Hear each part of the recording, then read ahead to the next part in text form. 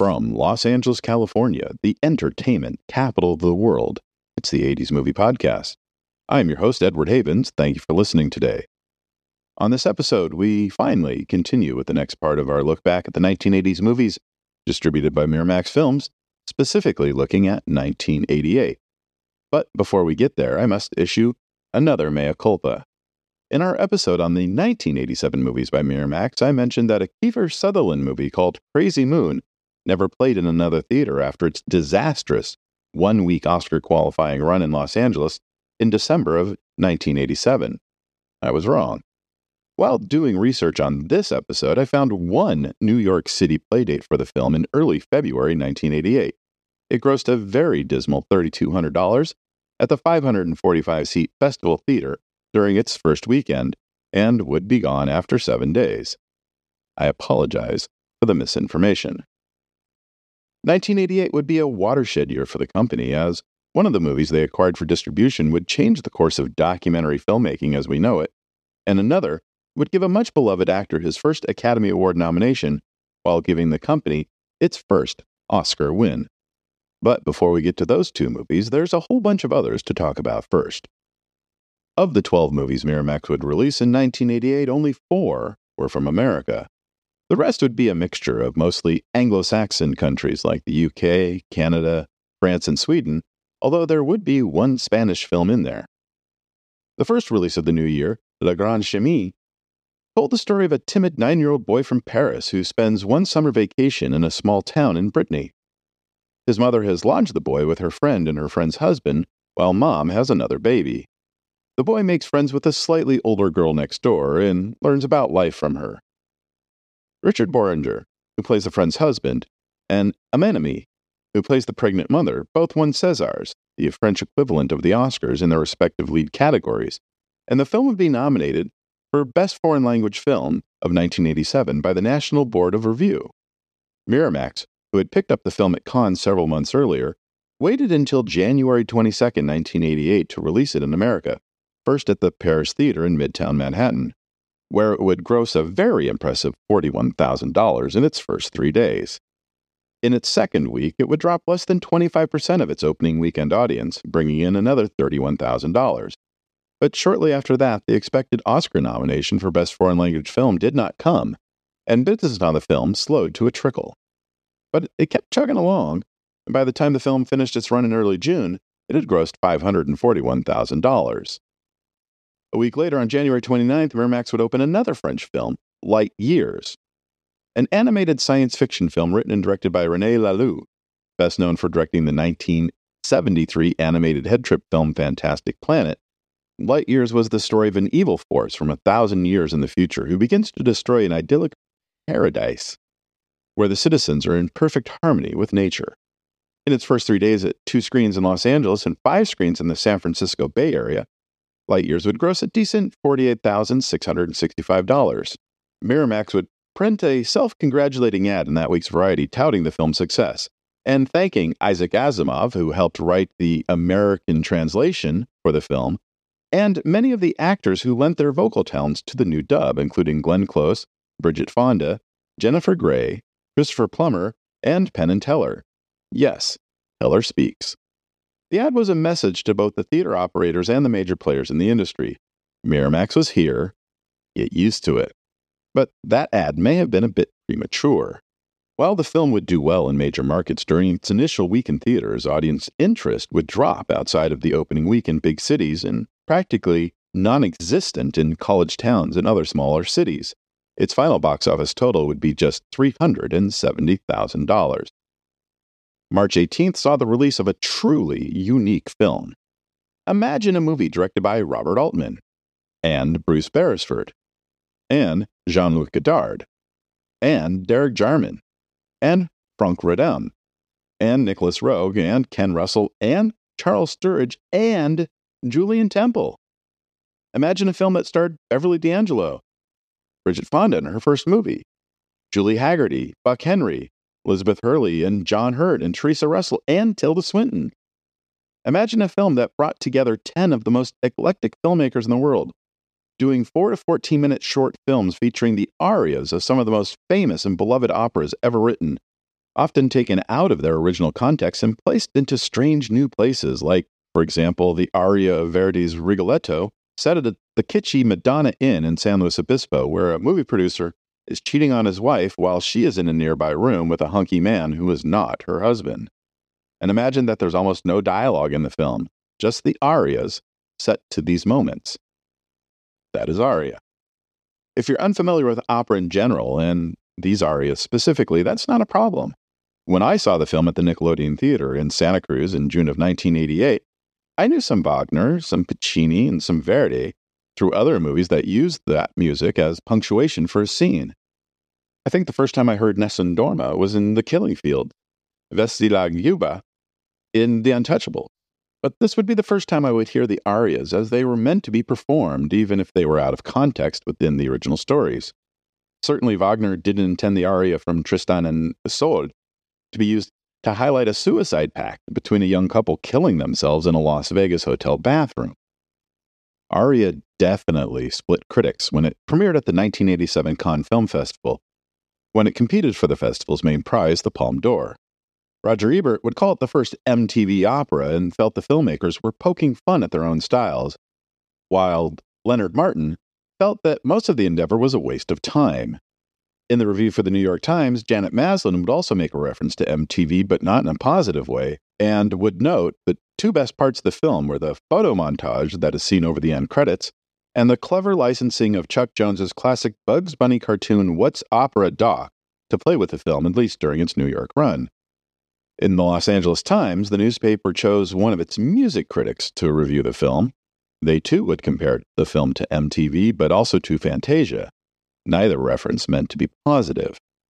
It's easy to see what might have attracted Harvey Weinstein to acquire the film: nudity, and lots of it, including from a 21-year-old Elizabeth Hurley and a 22-year-old Bridget Fonda.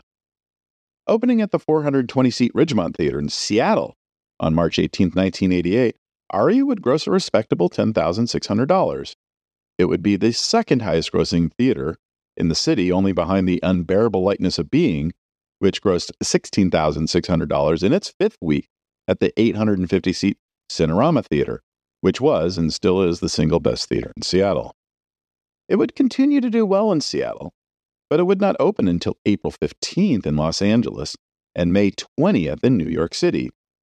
But despite some decent notices and the presence of some big-name directors, Aria would generally stiff at the box office, grossing just $1.03 million after several months in theaters. As we discussed on our previous episode, there was a Dennis Hopper movie called Riders on the Storm that supposedly opened in November of 1987, but didn't. It did open in theaters in May of 1988, and now we're here to talk about it. Shot in the years before Dennis Hopper made his successful comeback in 1986 as Frank Booth in David Lynch's Blue Velvet and his Oscar-nominated role in Hoosiers, Riders on the Storm was about a group of disgruntled Vietnam veterans who broadcast a pirate television station from one of their B-29s used during the war.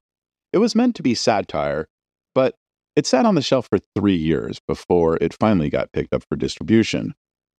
The film would open in 11 theaters in New York City on May 7th, including 3 screens in Manhattan.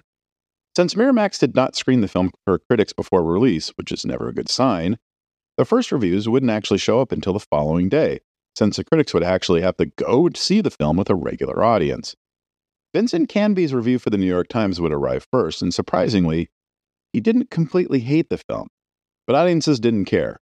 In its first weekend in New York City, Riders on the Storm would gross an anemic $25,000.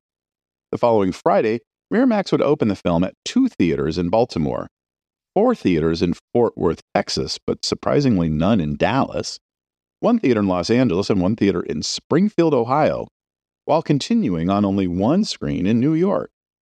No reported grosses from Fort Worth, LA, or Springfield, but the New York theater reported ticket sales of $3,000 for the weekend, a 57% drop from its previous week, while the 2 in Baltimore combined for $5,000.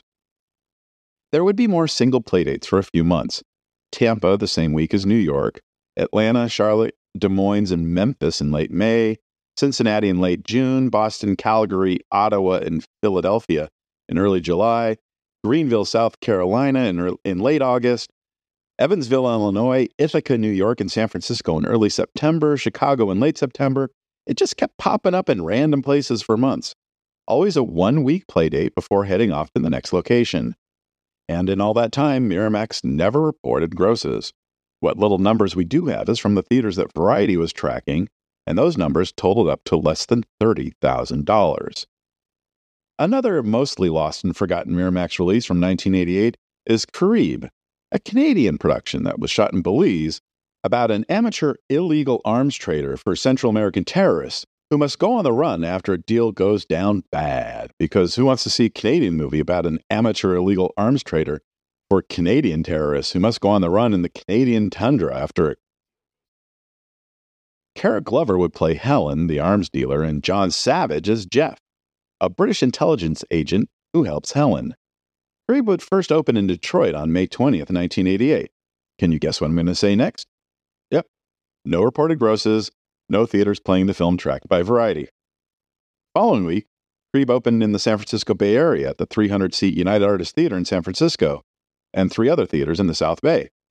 While Miramax once again did not report grosses, the combined grosses for the 4 theaters, according to Variety, was $3,700. Compare that to Aria, which was playing at the Opera Plaza Cinemas in its 3rd week in San Francisco, in an auditorium 40% smaller than the United Artists, grossing $5,300 on its own. On June 3rd, Caribe would open at the AMC Fountain Square 14 in Nashville. One show only on Friday and Saturday at 11:45 p.m. Miramax did not report grosses, probably because people were going to see Willie Tyler and Lester down the street at Zanies. And again, it kept cycling around the country, 1 or 2 new playdates in each city it played in. Philadelphia in mid-June, Indianapolis in mid-July, Jersey City in late August, always for 1 week. Grosses never reported. Miramax's first Swedish release of the year was called Mio, but this was truly an international production. The $4 million film was co-produced by Swedish, Norwegian, and Russian production companies, directed by a Russian, adapted from a Swedish book by an American screenwriter, scored by one of the members of ABBA, and starring actors from England, Finland, Norway, Russia, Sweden, and the United States. Mio told the story of a boy from Stockholm who travels to an otherworldly fantasy realm and frees the land from an evil knight's oppression. What makes this movie memorable today is that Mio's best friend is played by none other than Christian Bale in his very first movie. The film was shot in Moscow, Stockholm, the Crimea, Scotland, and outside Pripyat in the northern part of what is now Ukraine between March and July of 1986.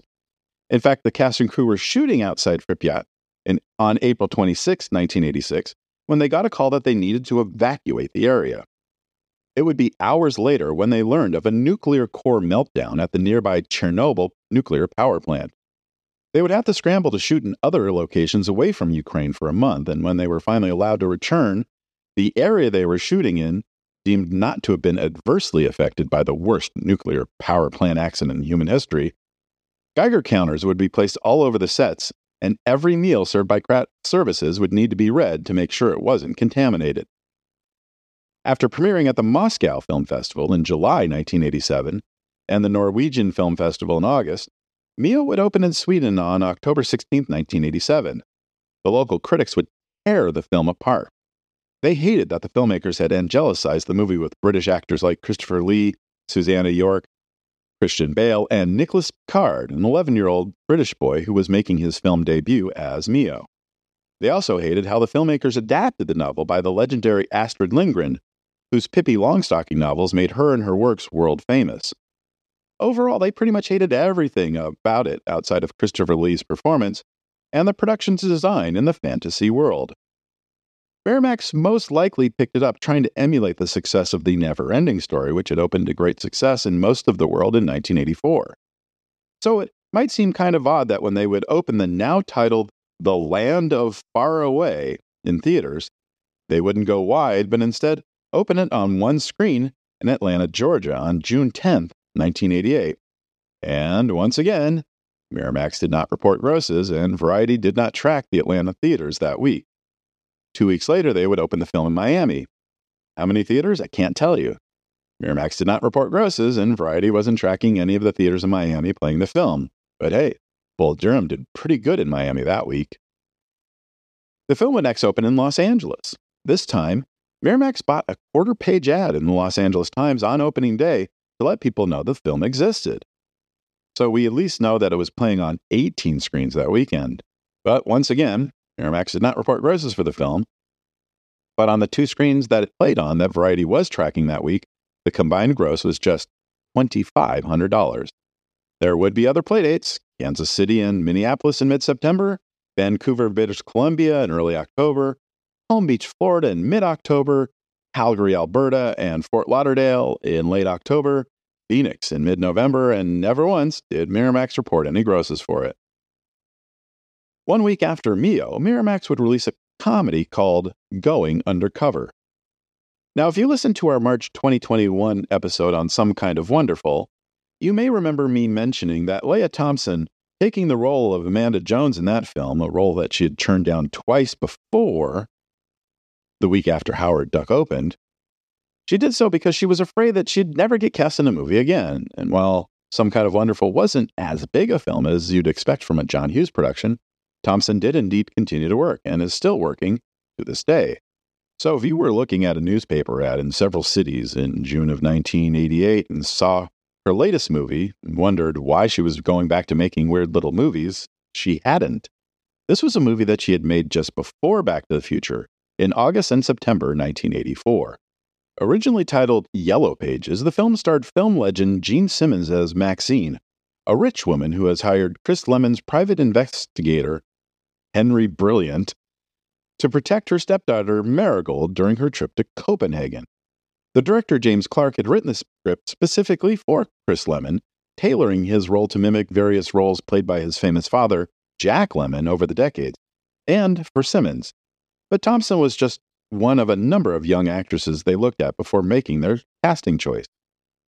Half of the $6 million budget from the film would come from a first-time British film producer, while the other half from a group of Danish investors wanting to lure more Hollywood productions to their area. The film shoot would be plagued by a number of problems. The shoot in Los Angeles coincided with the final days of the 1984 Summer Olympics, which would cut out using some of the best and most regularly used locations in the city, and a long-lasting heat wave that would make outdoor shoots unbearable for the cast and crew.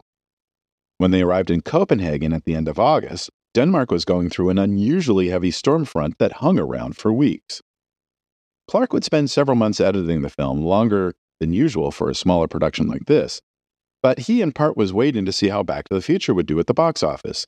If the film was a hit, and his leading actress was a major part of that, it could make it easier to sell his film to a distributor, or at least that was the line of thinking. Of course, Back to the Future was a hit, and Thompson received much praise for her comedic work on that film.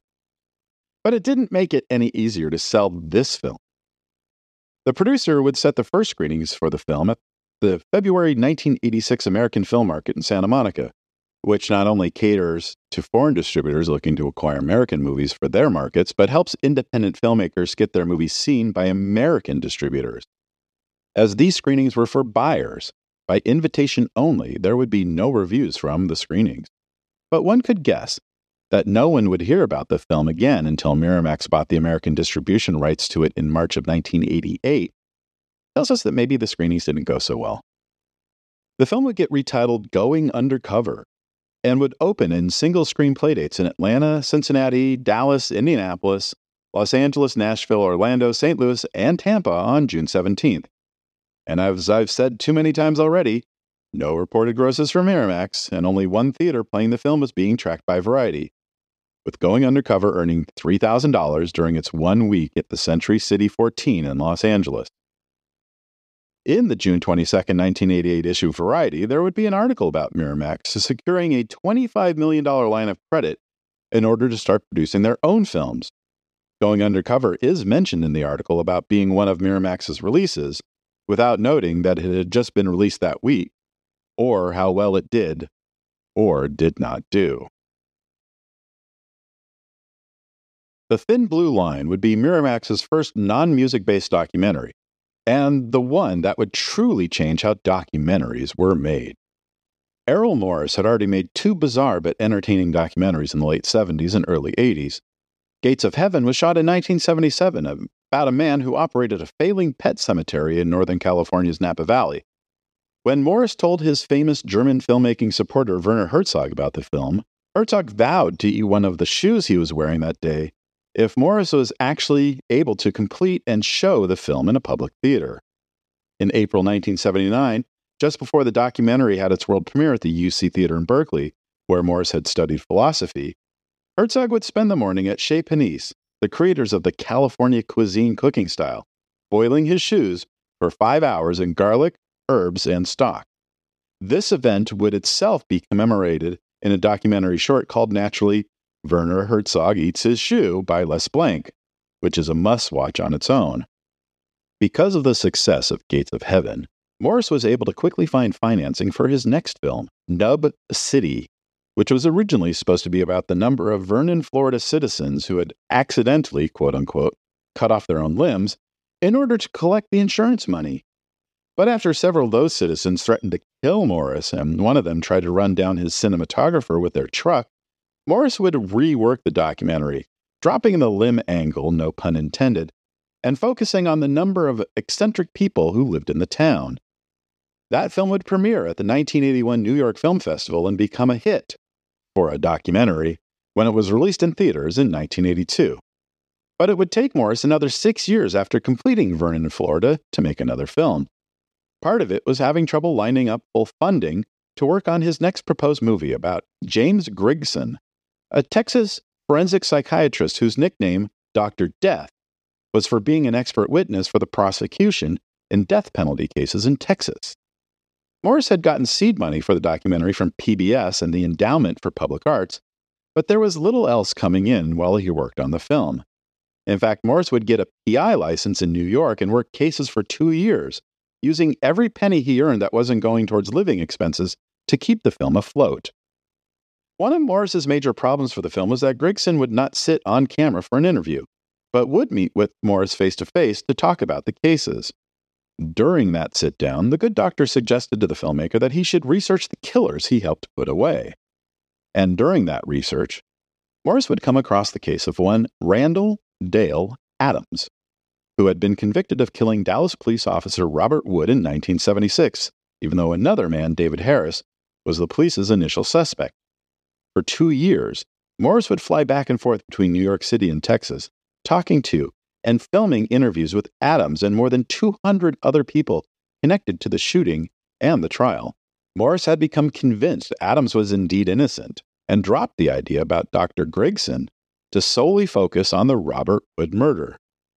After showing the producers of PBS's American Playhouse some of the footage he had put together of the new direction of the film, they kicked in more funds so Morris could shoot some reenactment sequences outside New York City, as well as commission composer Philip Glass to create a score for the film once it was completed. Documentaries at the time did not regularly use reenactments, but Morris felt it was important to show how different personal accounts of the same moment can be misinterpreted or misremembered, or outright manipulated to suppress the truth. After the film completed its post-production in March of 1988, The Thin Blue Line would have its world premiere at the San Francisco Film Festival on March 18th.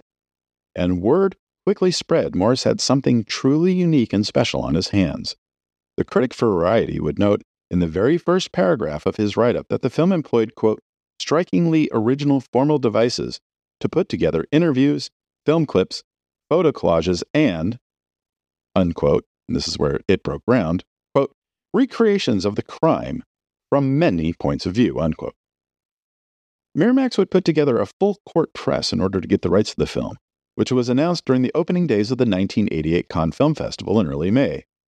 An early hint on how the company was going to sell the film was by them calling it a non-fiction feature instead of a documentary. Miramax would send Morris out on a cross-country press tour in the weeks leading up to the film's August 26th opening date, but Morris, like many documentary filmmakers, was not used to being in the spotlight himself, and was not as articulate about talking up his movies as a more seasoned director and actor who has been on the promotion circuit for a while would. After one interview, Harvey Weinstein would send Errol Morris a note that read, "Heard your NPR interview and you were boring." Harvey would offer up several suggestions to help the filmmaker, including hyping the movie up as a real-life mystery thriller rather than a documentary, and using shorter and clearer sentences when answering a question. It was a clear gamble to release The Thin Blue Line in the final week of summer, and the film would need a lot of goodwill to stand out, and it would get it. The New York Times was so enthralled with the film, it would not only run a review from Janet Maslin, who would heap great praise on it, but it would also run a lengthy interview with Errol Morris right next to the review. The quarter-page ad in the New York Times, several pages back, would tout positive quotes from Roger Ebert, Jay Hoberman, who had left the Villa's voice for the then-new Premiere magazine, Peter Travers, who was writing for People magazine instead of Rolling Stone, and critics from the San Francisco Chronicle and, interestingly enough, the Dallas Morning News. The top of the ad was tagged with an intriguing tease.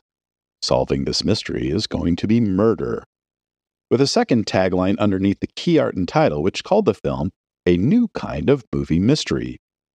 Of the 15 New York area-based film critics for local newspapers, television, and national magazines, 14 of them gave favorable reviews, while one, Stephen Schiff of Vanity Fair, was ambivalent about it. Not one critic gave it a bad review, and New York audiences were hooked. Opening in the 240-seat main house at the Lincoln Plaza Cinemas, the movie grossed $30,945 in its first 3 days. In its second weekend, the gross at the Lincoln Plaza would jump to $31,000, while adding another $27,500 from its two-theater opening in Los Angeles and $15,800 from a single D.C. theater that week. The third week in New York was still good at $21,000, but the second week in Los Angeles fell to $10,500 and D.C. to $10,000. And that's how it rolled out for several months, mostly single-screen bookings in major cities not called Los Angeles or New York City, racking up some of the best reviews Miramax would receive today, but never breaking out much outside the major cities. When it looked like Santa Cruz wasn't going to play the film, I drove to San Francisco to see it, just as my friends and I had done for the opening day of Martin Scorsese's The Last Temptation of Christ in mid-August of that year. That's 75 miles each way, plus parking in San Francisco just to see a movie. That's when you know you're no longer just like movies, but have developed a serious case of cinephilia. So when the Nickelodeon did open the film in late November, I did something I'd never done with any documentary before. I went and saw it again. The second time around, I was still pissed off at the outrageous injustice heaped upon Randall Dale Adams for nothing more than being with and trusting the wrong person at the wrong time. But thankfully, things would turn around for Adams in the coming weeks. On December 1st, it was reported that David Harris had recanted his testimony at Adams's trial, admitting that he was alone when Officer Wood stopped his car. And on March 1st, 1989, after more than 15,000 people had signed the film's petition to revisit the decision, the Texas Court of Criminal Appeals overturned Adams's conviction based largely on the facts presented in the film. The film would also find itself in several more controversies. Despite being named the best documentary of the year by a number of critics groups, the documentary branch of the Academy of Motion Pictures Arts and Sciences would not nominate the film, due in large part to the numerous reenactments presented throughout the film. Michael Apted, a member of the directors branch of the Academy, noted that the failure to acknowledge The Thin Blue Line was, quote, one of the most outrageous things in the modern history of the Academy, unquote, while Roger Ebert added that the slight was, quote, the worst non-nomination of the year, unquote. Despite the lack of a nomination, Errol Morris would attend the Oscar ceremony in March 1989 as a protest for his film being snubbed. Morris would also, several months after Adams's release, find himself being sued by Adams, but not because of how he was portrayed in the film. During the making of the film, Morris had Adams sign a contract that would give Morris the exclusive rights to tell Adams' story, and Adams wanted essentially the right to tell his own story now that he was a free man. Morris and Adams would settle out of court, and Adams would regain his life rights. Once the movie was played out in theaters, it had grossed $1.2 million, which on the surface sounds like not a whole lot of money. Adjusted for inflation, that would only be $3.08 million, but even unadjusted for inflation, it's still one of the highest-grossing documentaries of the past 40 years. And it is one of just a handful of documentaries to become part of the National Film Registry for being culturally, historically, or aesthetically significant film. Adams would live a quiet life after his release, working as an anti-death penalty advocate, and marrying the sister of one of the death row inmates he helped to exonerate. Adams would pass away from a brain tumor in October of 2010 at a courthouse in Ohio, not a half hour from where he was born and still lived. But he would so disappear from the spotlight after the movie was released that his passing wasn't even reported until 8 months later. Errol Morris would become one of the most celebrated documentarians of his generation, finally getting nominated for and winning an Oscar in 2003 for The Fog of War, about the life and times of Robert McNamara, Richard Nixon's Secretary of Defense during the Vietnam War era. The Fog of War would also be added to the National Film Registry in 2019. Morris would become one of only 3 documentarians after D.A. Pennebaker and Les Blanc who have 2 films on the registry. In 1973, the senseless killings of 5 members of the Alday family in Donaldsonville, Georgia, made international headlines. 4 years later, Canadian documentarian Tex Fuller made an award-winning documentary about the case called Murder One. For years, Fuller shopped around a screenplay telling the same story, but it would take nearly a decade for it to finally be sold, in part because Fuller was insistent that he also be the director. A small Canadian production company would fund the $1 million Canadian production, which would star Henry Thomas of E.T. fame as the 15-year-old narrator of the story, Billy Isaacs. The shoot began in early October 1987 outside Toronto, but after a week of shooting, Fuller was fired and replaced by Graham Campbell, a young and energetic filmmaker for whom Murder One would be his 4th movie directing gig that year. Details are sketchy as to why Fuller was fired, but Thomas and his mother Carolyn would voice concern with the producers about the new direction the film was taking under its new director. The film would premiere in Canada in May of 1988, and when the film did well up north, Miramax took notice and purchased the American distribution rights. Murder One would first open in America on 2 screens in Los Angeles on September 9, 1988. Michael Wilmington in the Los Angeles Times noted that while the film itself wasn't very good, that it still sprung from the disturbing insight about the crazy reasons people cross what should be impassable moral lines. "No movie studio could have invented it," screamed the tagline on the poster in newspaper key art. "No writer could have imagined it, because what happened that night became the most controversial in American history." That would draw limited interest from filmgoers in Tinseltown. The 2 theaters would gross a combined $7,000 in its first 3 days. Not great, but better than several other recent Miramax releases in the area. 2 weeks later, on September 23rd, Miramax would book Murder One into 20 theaters in the New York City metro region, as well as in Akron, Atlanta, Charlotte, Indianapolis, Nashville, and Tampa, St. Petersburg. In New York, the film would actually get some good reviews from the Times and the Post, as well as Peter Travers of People magazine. But once again, Miramax would not report grosses for the film. Variety would note that the combined grosses for the film in New York City was only $25,000. In early October, the film would fall out of Variety's internal list of the 50 top-grossing films within the 20 markets they were regularly tracking, with a final gross of just $87,000. One market that Miramax deliberately did not book the film was anywhere near Southwest Georgia, where the murders took place. The closest theater that did play it was more than 200 miles away. Miramax would finish 1988 with 2 releases.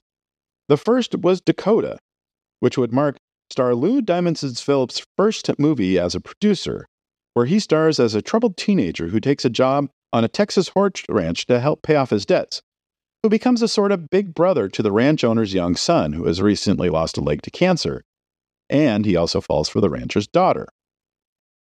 When the $1.1 million budgeted film began production in Texas in June of 1987, Phillips had already made La Bamba and Stand and Deliver, but neither had been yet to be released into theaters. By the time filming ended 5 weeks later, La Bamba had just opened, and Phillips was on his way to becoming a star. The main producers wanted director Fred Holmes to get the film through post-production as quickly as possible, to get it into theaters in the early part of 1988 to capitalize on the newfound success of their young star. But that wouldn't happen. Holmes wouldn't have the film ready until the end of February 1988, which was deemed acceptable because of the impending release of Stand and Deliver. In fact, the producers would schedule the first distributor screening of the film on March 14th, the Monday after Stand and Delivered opened, in the hopes that good box office for the film and good notices for its star, Lou Diamond Phillips, would help sell the film, which sort of worked. None of the major studios would show for the screening, but a number of indies would, including Miramax. Phillips would not be attending the screening as he was on location in New Mexico shooting Young Guns. I can't find any reason why Miramax waited nearly 9 months after they acquired Dakota to get it in the theaters. It certainly wasn't Oscar bait, and screen availability would be scarce during the busy holiday movie season, which would see a number of popular, high-profile releases like Dirty Rotten Scoundrels, Ernest Saves Christmas, The Naked Gun, Rain Man, Scrooged, Tequila Sunrise, Twins, and Working Girl. Which might explain why, when Miramax released the film into 18 theaters in the New York City area on December 2nd, they could only get 3 screens in all of Manhattan, the best being the nice but hardly first-rate Embassy 4 at Broadway and 47th. Or of the 22 screens in Los Angeles opening the film the same day, the best would be the tiny Westwood 4 next to UCLA, or the Paramount in Hollywood, whose best days were back in the Eisenhower administration. And, yet again, Miramax did not report grosses, and none of the theaters playing the film was tracked by Variety that week. The film would be gone after just 1 week. The Paramount, which would open Dirty Rotten Scoundrels on the 14th, opted to instead play a double feature of Clara's Heart with Whoopi Goldberg and Neil Patrick Harris, and the River Phoenix drama Running on Empty, even though neither film had been much of a hit. Miramax's last film of the year would be the one that changed everything for them. Pelle the Conqueror.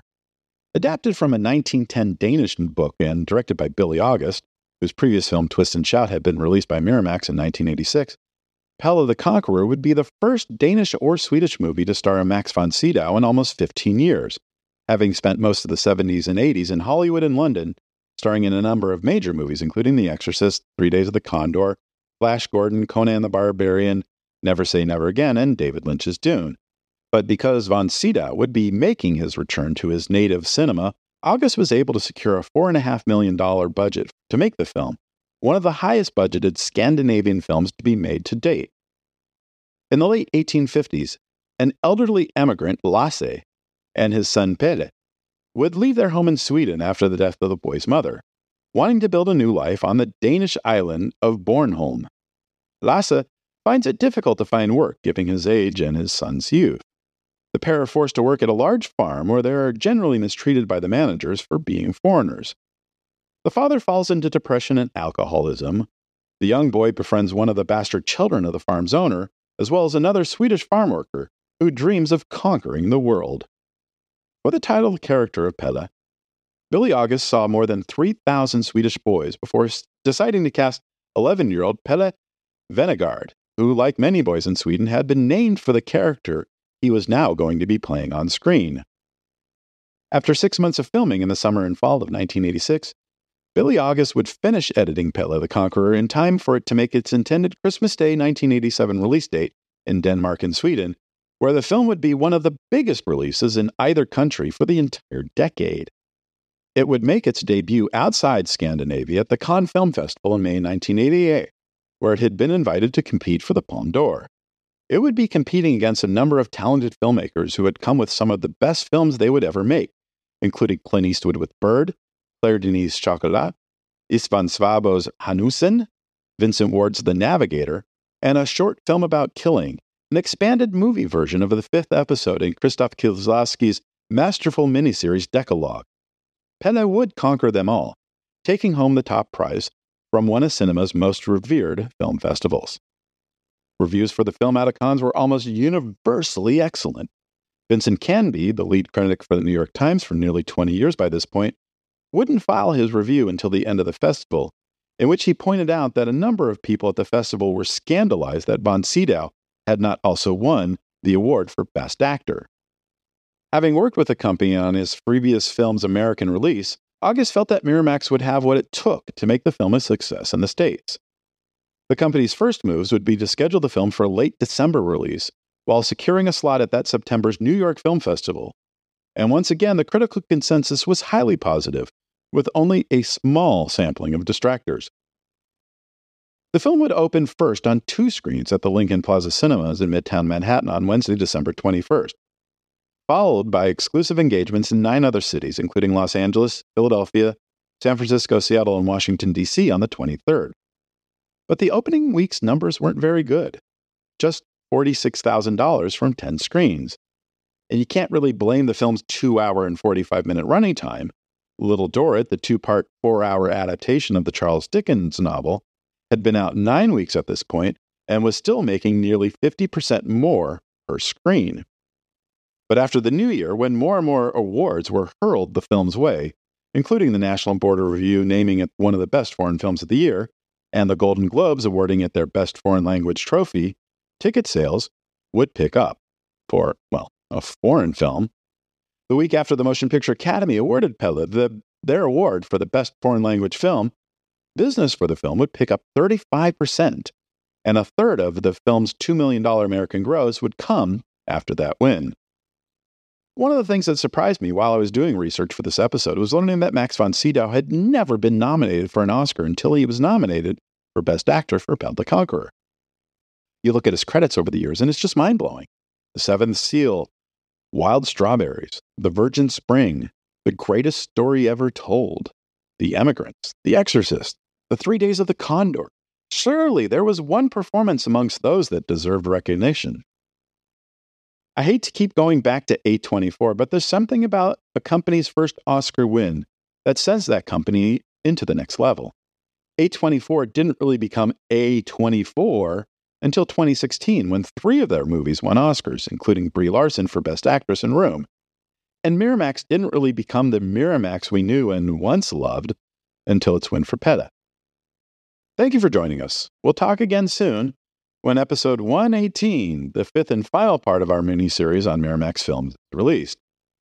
Remember to visit this film's episode page on our website, the80smoviepodcast.com, for extra materials about the movies we covered on this episode. The 80s Movie Podcast has been researched, written, narrated, and edited by Edward Havens for idiosyncratic entertainment. Thank you again. Good night.